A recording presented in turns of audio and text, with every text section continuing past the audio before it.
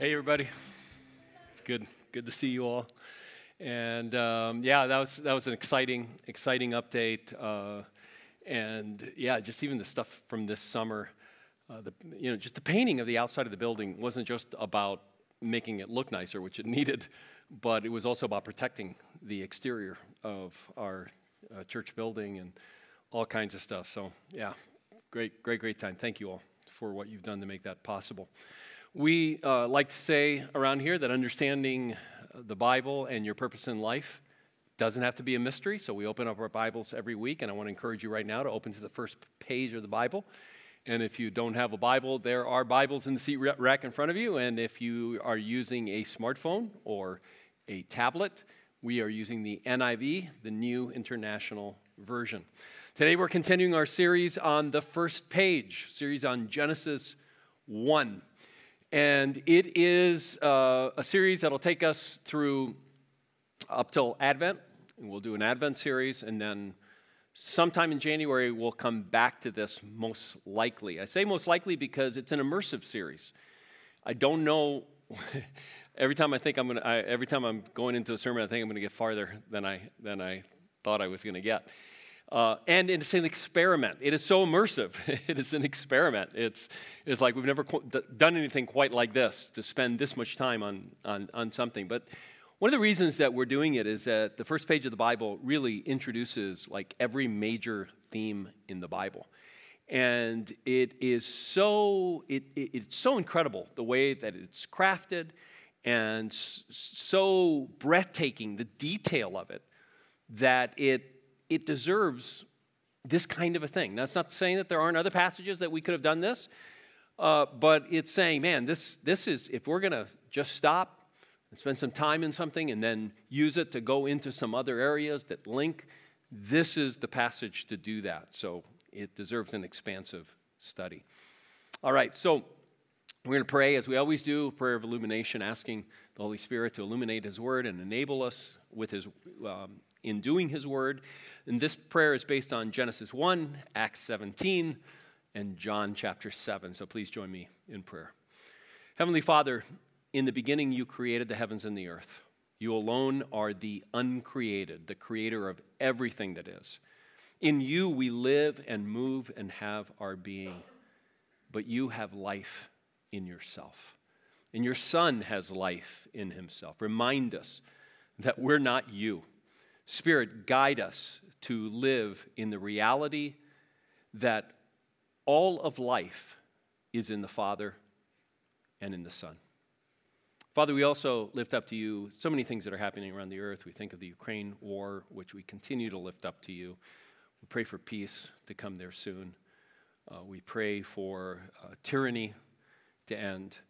We pray also, Father, for the hunger that's going to come in many places of the world because of this war of aggression against Ukraine. And Father, we pray that we will, that the world leaders, we pray for them, that they will have an answer to the hunger that could be caused as we enter into winter in a few months. And Father, so many storms everywhere. You think of Puerto Rico and the challenges there, Alaska, Japan, Canada now, Florida possibly. We pray, we lift them up to you, and we pray for safety and for a good response to whatever comes their way. We pray this in Jesus' name. Amen. All right. We are going to watch one of our Five Oakers read today's passage, which is Genesis 1:1. Not that we're going to get through that whole long passage of one verse, but here's Genesis 1:1. Genesis 1:1. In the beginning, God created the heavens and the earth. That's it. We're going to be in Genesis 1 for a little while, so we may have some other videos like that as well, and we'll have some fun with it. So there's a famous line from the movie Nacho Libre, which is, "I don't believe in God, I believe in science." You remember that one, if you've seen the movie? It comes up again another time where he says, "I don't know why you judge me just because I only believe in science." Well, the juxtaposition of science and believing in God is a really important theme, and it's a theme that actually Genesis 1 is going to give us an opportunity to talk about later in the series. We're going to go at least for a week, where we'll take a pretty big dive into how those actually aren't to be put up against each other. But today we are going to talk about the elephant in the room whenever we deal with Genesis 1, which is what, if anything, does Genesis 1 tell us about how God created the world? I didn't want to talk about this today. I wanted to talk about it later in the series with every new revision, and this is like the third revision of this sermon, kind of like with significant revision of this sermon. I kept coming to that, and I ended up here, and I couldn't do one more revision to get it out. So we're going to do it today. But I want to lay some groundwork for this question first. And let's start with the fact that things are not always as they seem. Things are not always as they seem. Some of my favorite movies build on that. If you've seen any of M. Night Shyamalan's, or especially his early movies, things like Sixth Sense and Signs, and what are some of his other movies? The Village is one of my favorite. We can have that next slide up there. If you've seen any of those movies, you know how there comes a certain point in the movie, usually way at the end, where you discover that what you've been watching is not as it seems. And I've read books like that, and you probably have read books like that as well, that you're reading along and all of a sudden a twist happens that all of a sudden makes you want to go back and almost start over again. And that's very much how it can often be. But when it comes to the Bible, there really is a sense in which things are not always as they seem. And there's several reasons for that. Sometimes God's people missed really the fuller meaning of something in God's Word because of what theologians call progressive revelation. Progressive revelation is just a theological term that says sometimes God holds back information. He doesn't dump it all at one time on the people. He holds back on information strategically, and in his sovereignty, and in his wisdom, he holds back information. So it's not until later that all of a sudden even God's people who have been studying his word all of a sudden have to go back and go, wait a second, things weren't as they seemed. Another reason is more on us, and sometimes we really quickly read the scripture, and we too quickly read what we think the Bible says without actually asking, what does it actually say, and spending time in it to understand what it actually says, and we're prone to sacrifice reality of what it actually says for clarity. It's just so much easier. It's almost like sometimes in our minds we think, give me a simple answer that doesn't hurt my brain, even if it's wrong. And maybe after this sermon, you're going to be praying for that as well.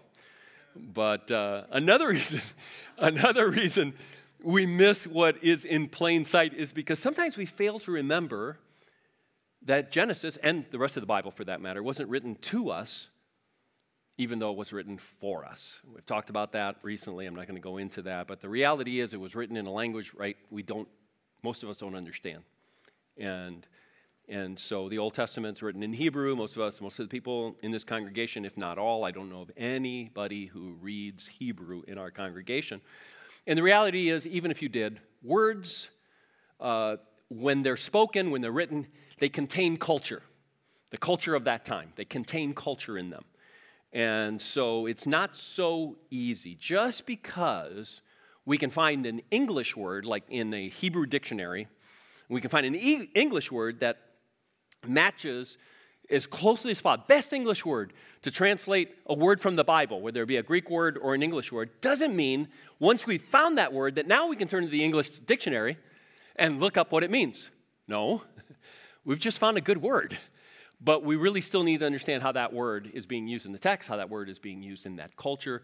If you speak more than one language, you know exactly what I'm talking about. If you don't, you still can probably know because you've had enough, well, what is that person saying? And the person says, well, they're saying this, but this is what it means in their culture. It's not like a word for word, just doesn't work. So we have to remember it was written for us, yes, but it wasn't written to us. Now, I bring this up because almost every single word in Genesis 1:1, 5 out of the 7 of those words are not exactly what they seem. Whereas we look at them in detail, you're going to go, oh, wow. You're going to get some new vistas, some new views of those words. So you're going to see some things you've never seen before in those words, some connections with the rest of Scripture that maybe you've never considered before. There's going to be textures and layers and nuances that you've missed all your life, even if you've been reading the Bible all your life. And I don't say this because I'm some kind of know-it-all. I am learning as I'm going through this series. I am learning. I'm learning enough that sometimes I may have to say, hey, remember what I said 3 weeks ago? I kind of have revised already what I said. Okay, so we're learning as we go through this. It's going to be a mind-blowing adventure, I think, if it hasn't been already. I mean, one of the things I heard last week is that chart with the links. It was like, wow, that kind of thing. We're going to have plenty more of those kind of moments. So here we go. The word's in the beginning, which is one word in Hebrew. All right, in the beginning is one word in Hebrew. Seems simple enough, right?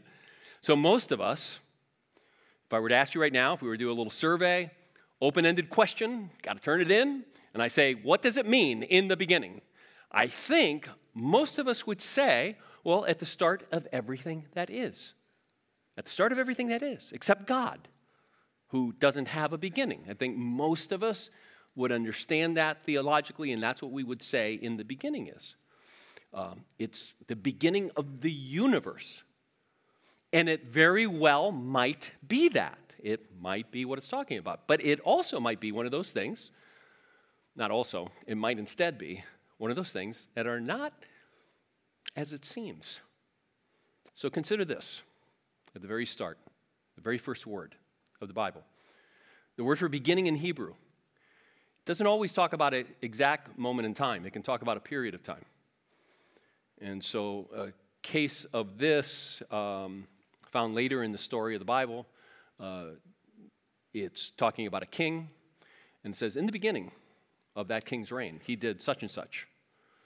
Well, if you read the rest of the story and you go back to his reign and you realize, and you do the timetable thing, you realize in the beginning of his reign refers to something he did on the 4th year of his reign.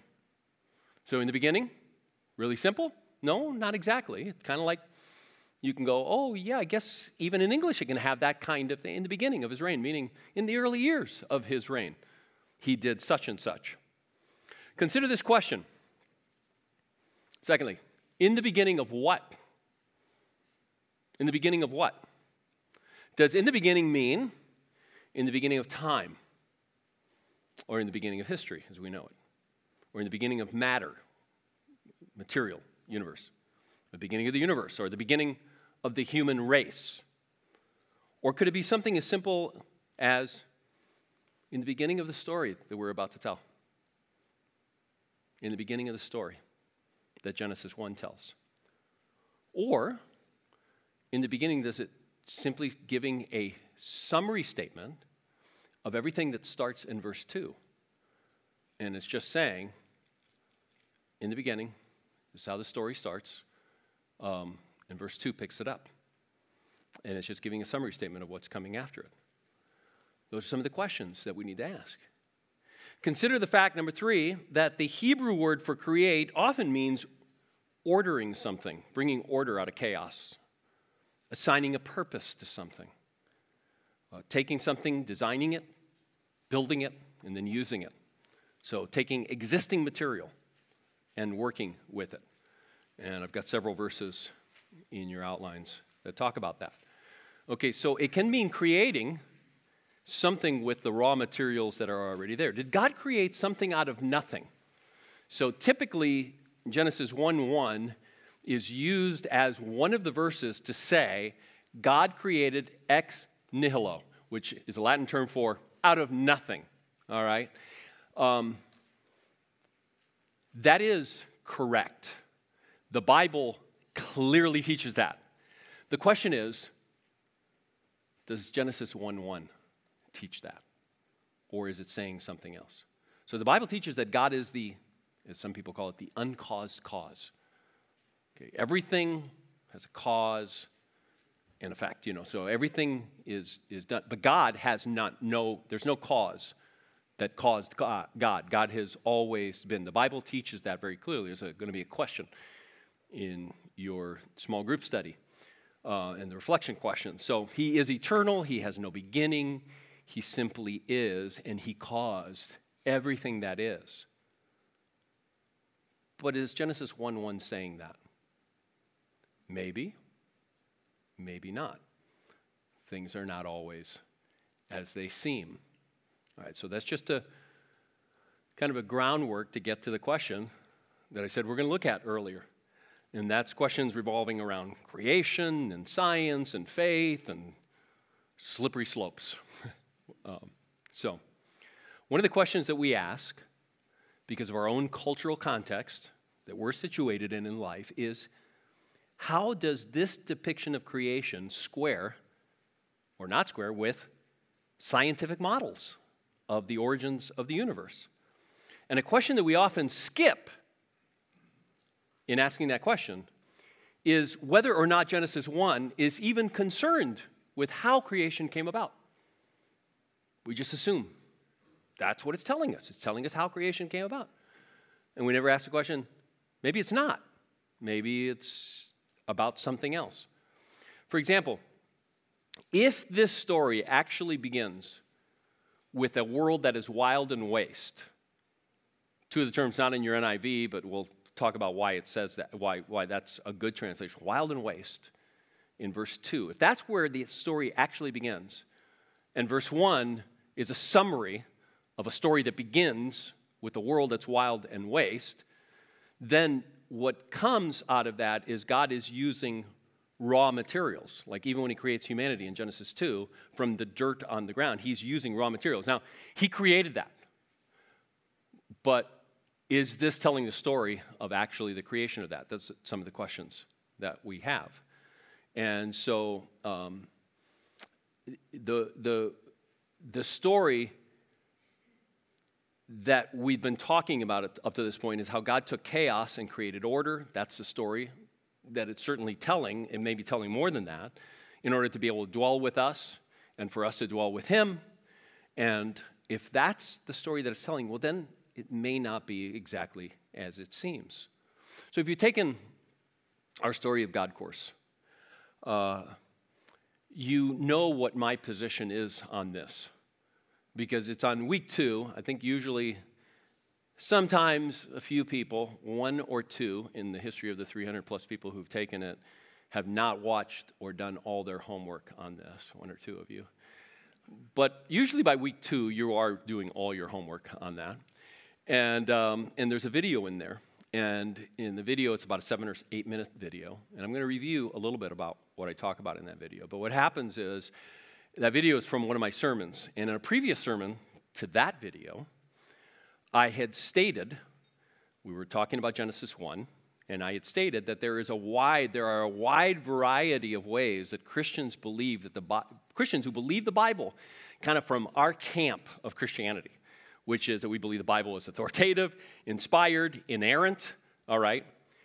From that camp, there are Christians who have a wide variety of opinions as to what Genesis 1 tells us about the origins of the universe. It's broad.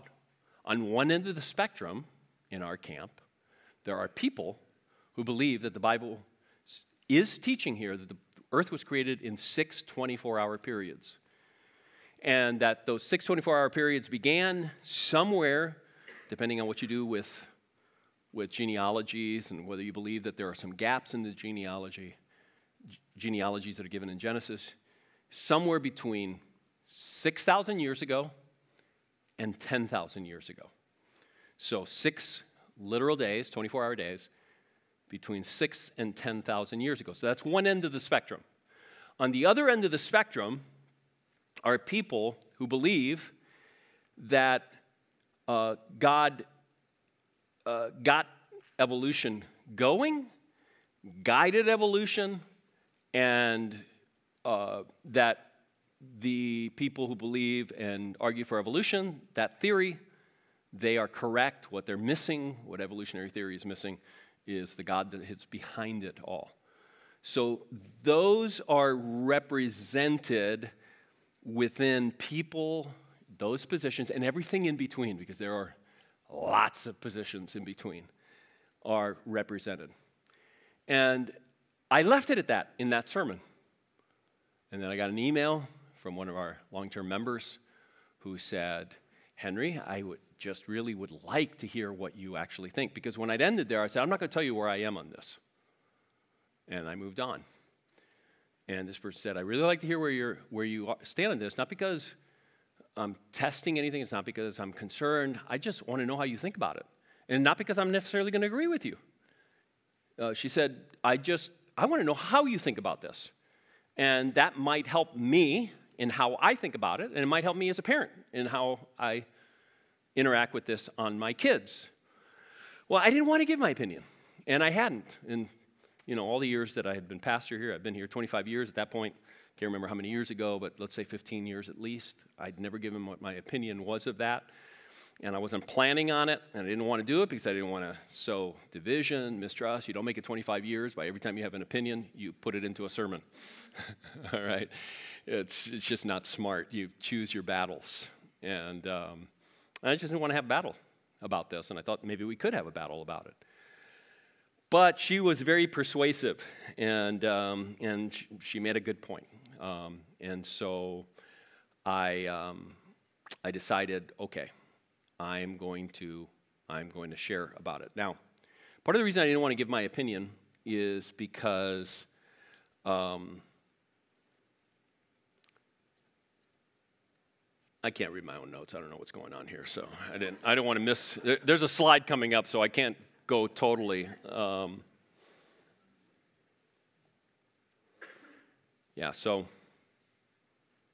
Okay, I think I know. Here's what I wanted to say. I thought that there might be people in our church. In fact, there is within our camp, there's a sub-camp that if they hear anybody kind of teach anything but a 24-hour younger theory, they pretty much either say, you're a heretic, or more likely they say, boy, you're on a slippery slope. You're really on a slippery slope here. Now, some people go, slippery slope. I believe in slippery slopes. I really do. I believe in slippery slopes. And I sometimes see people who are on slippery slopes and they're walking along like everything's fine. No, you can think this, you can believe this, and everything's fine. I'm going, no. You are on the way to going right down the entire hill. And so I believe in them. But I believe that Christians, in the greatest danger of slipping down a slippery slope, are those who think that they're on solid ground, but they're not. I really do. And I really think that they're most vulnerable because we're all on slippery slopes. That's part of the nature of living in a fallen world.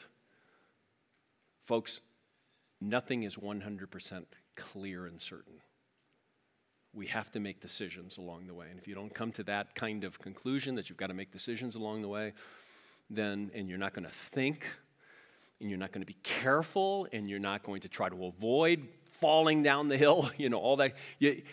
We are all on slippery slopes. And I'm going to circle back around this to say what slippery slope I'm on and what slippery slope those people who are 24-hour people, the slippery slope that they potentially are on, or what they are on, and they need to be careful. So I also knew regarding division that there are people, we got a lot of scientists in our church.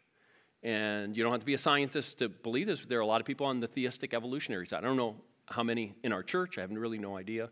But we have a lot of scientists, and I can pretty much guess that several people, In their minds, they go, yeah, I can work in this field and I can work with its assumptions, but in my mind, God was in charge of it all. So I knew that. And I knew this. A lot of those people would look at someone who believes in a 24-hour and believe that they're just ignorant. And so that can become this clash.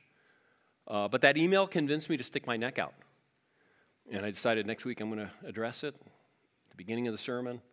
I've looked in my notes to see, when did I do this? I can't find a word about it. So it got written into the sermon by hand. It wasn't like right here. I've got it all written in.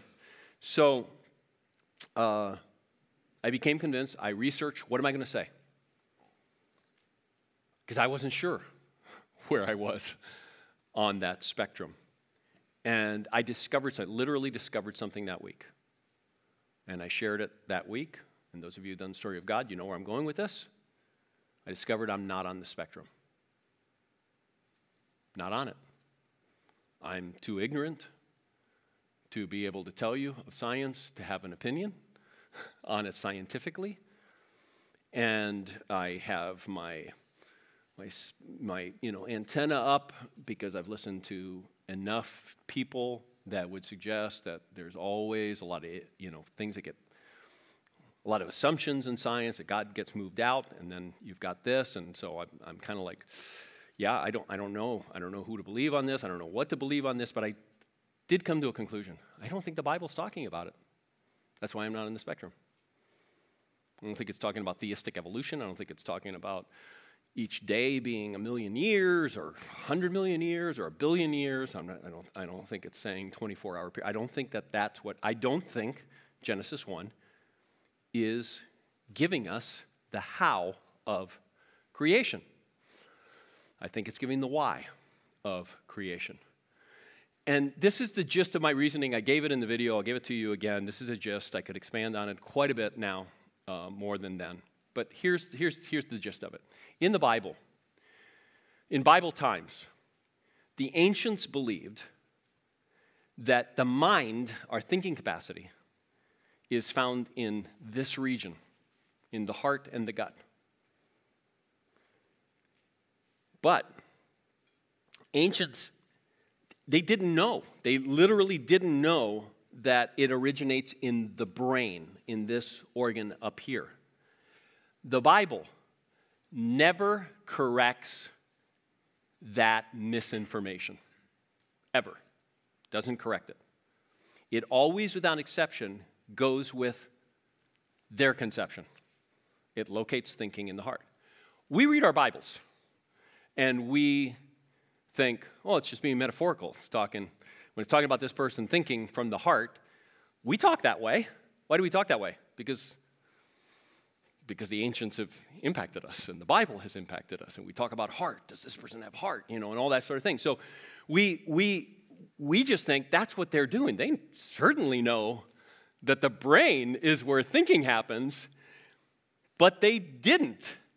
And so God just leaves that uncorrected as he inspires the writing of Scripture. And so the question I ask is, why would that be any different when it comes to the science of creation? When the Bible locates thinking in the heart or the gut, I don't think there's nobody I know of, in all my reading and everything, people I know, Christians I know, who believes that it's teaching science. That it's saying, no, that's where thinking comes from. It comes from the organ called the heart or the gut, other organs in your gut. There's nobody that I know who teaches that. I don't think anyone is convinced that someday science is going to discover that our thinking capacity actually comes from our hearts and not from our brains. And so I want to ask a question that a lot of Christians need to ask this question and answer it, which is, how many of us would walk away from Christianity if we were convinced that to be a Christian, you have to believe that your thinking capacity comes from your gut? I mean, if you became convinced, or your elders or your teachers told you your thinking capacity comes from your gut. I know science tells you it comes from your brain. Don't believe science. Believe what the Bible teaches. And so that was my reasoning. My reasoning in that sermon has only been strengthened since that time, and I can give way more examples like that.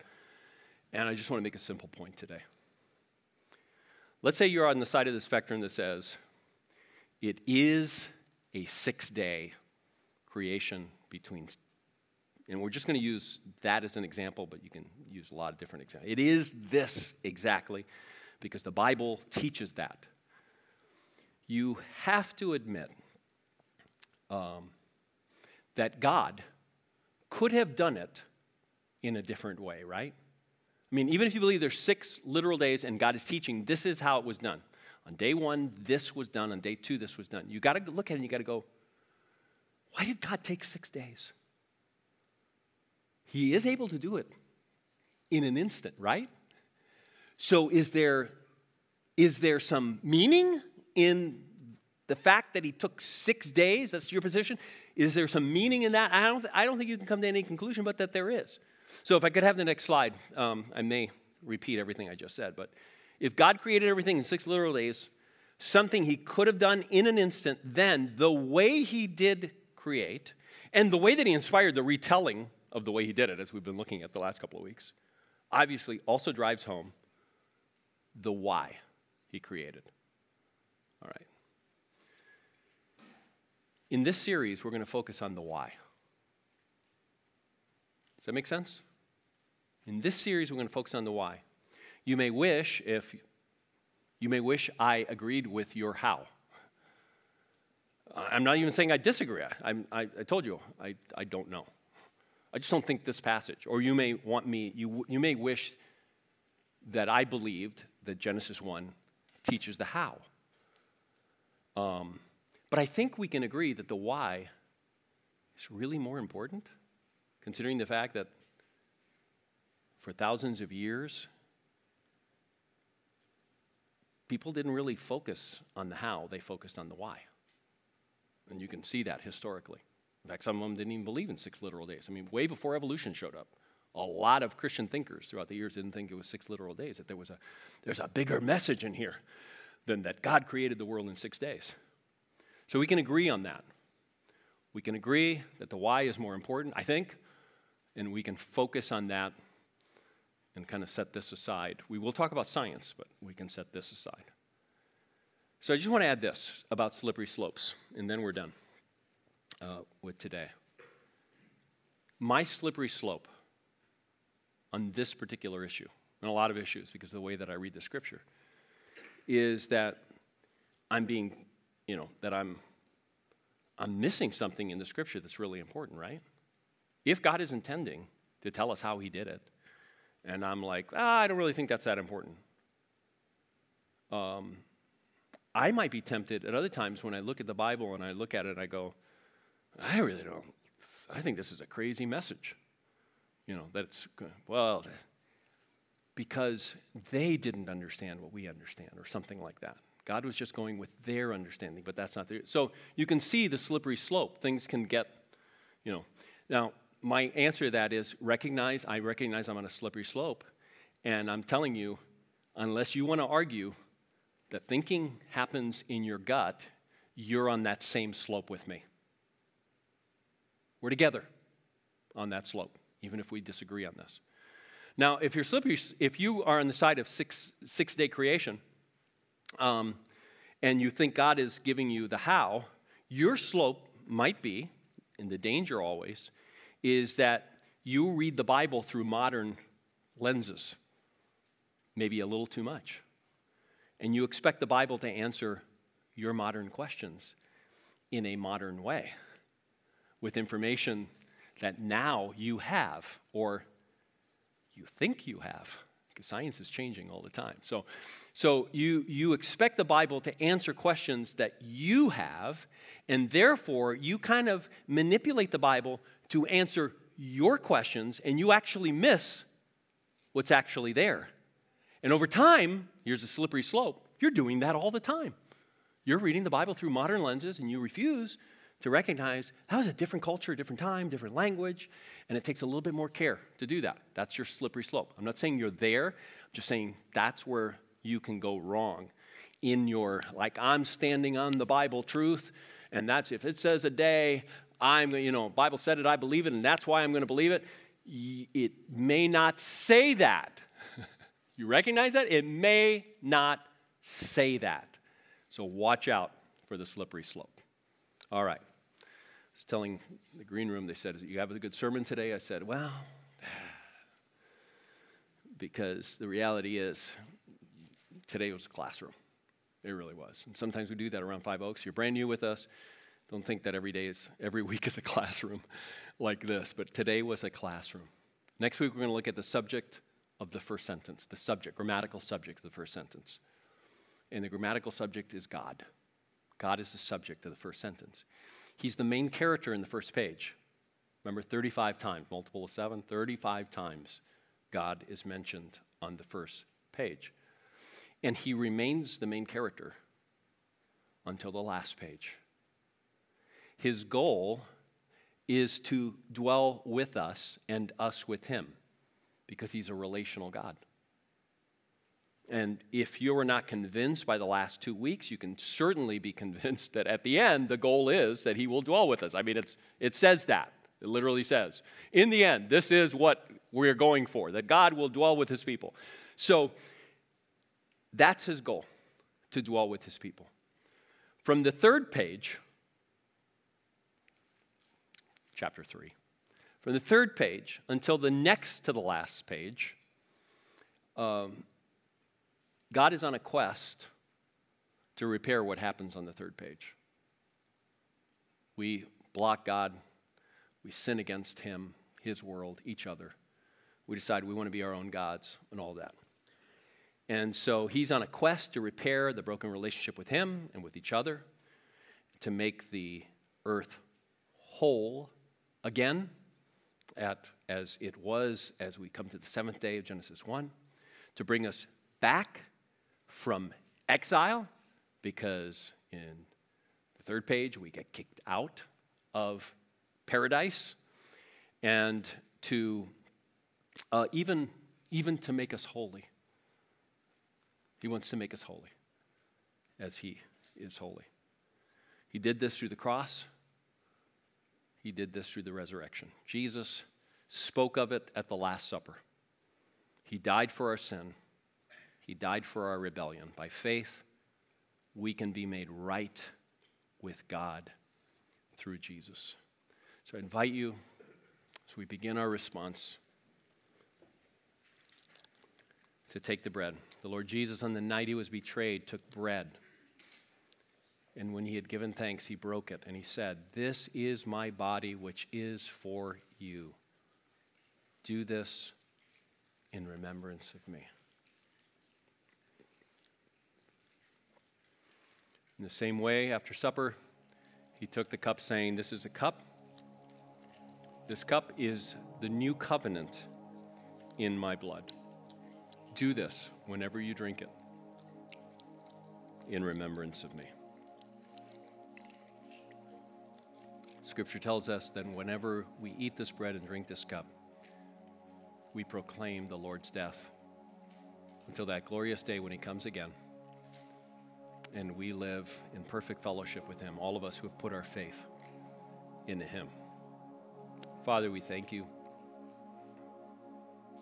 We thank you for your good plan. We thank you that right from the beginning, you begin to show us in all these ways that we are made for fellowship with you, for life with you. And Father, help us not to lose sight of that as we go through our days. We have to keep coming back to you and confessing that we take you out as a subject. We make ourselves the subject of life. Help us to remember constantly you are the subject. And help us to dwell with you now in the imperfect ways that we do. But the reality is that you are with us. And we pray this in Jesus' name, amen.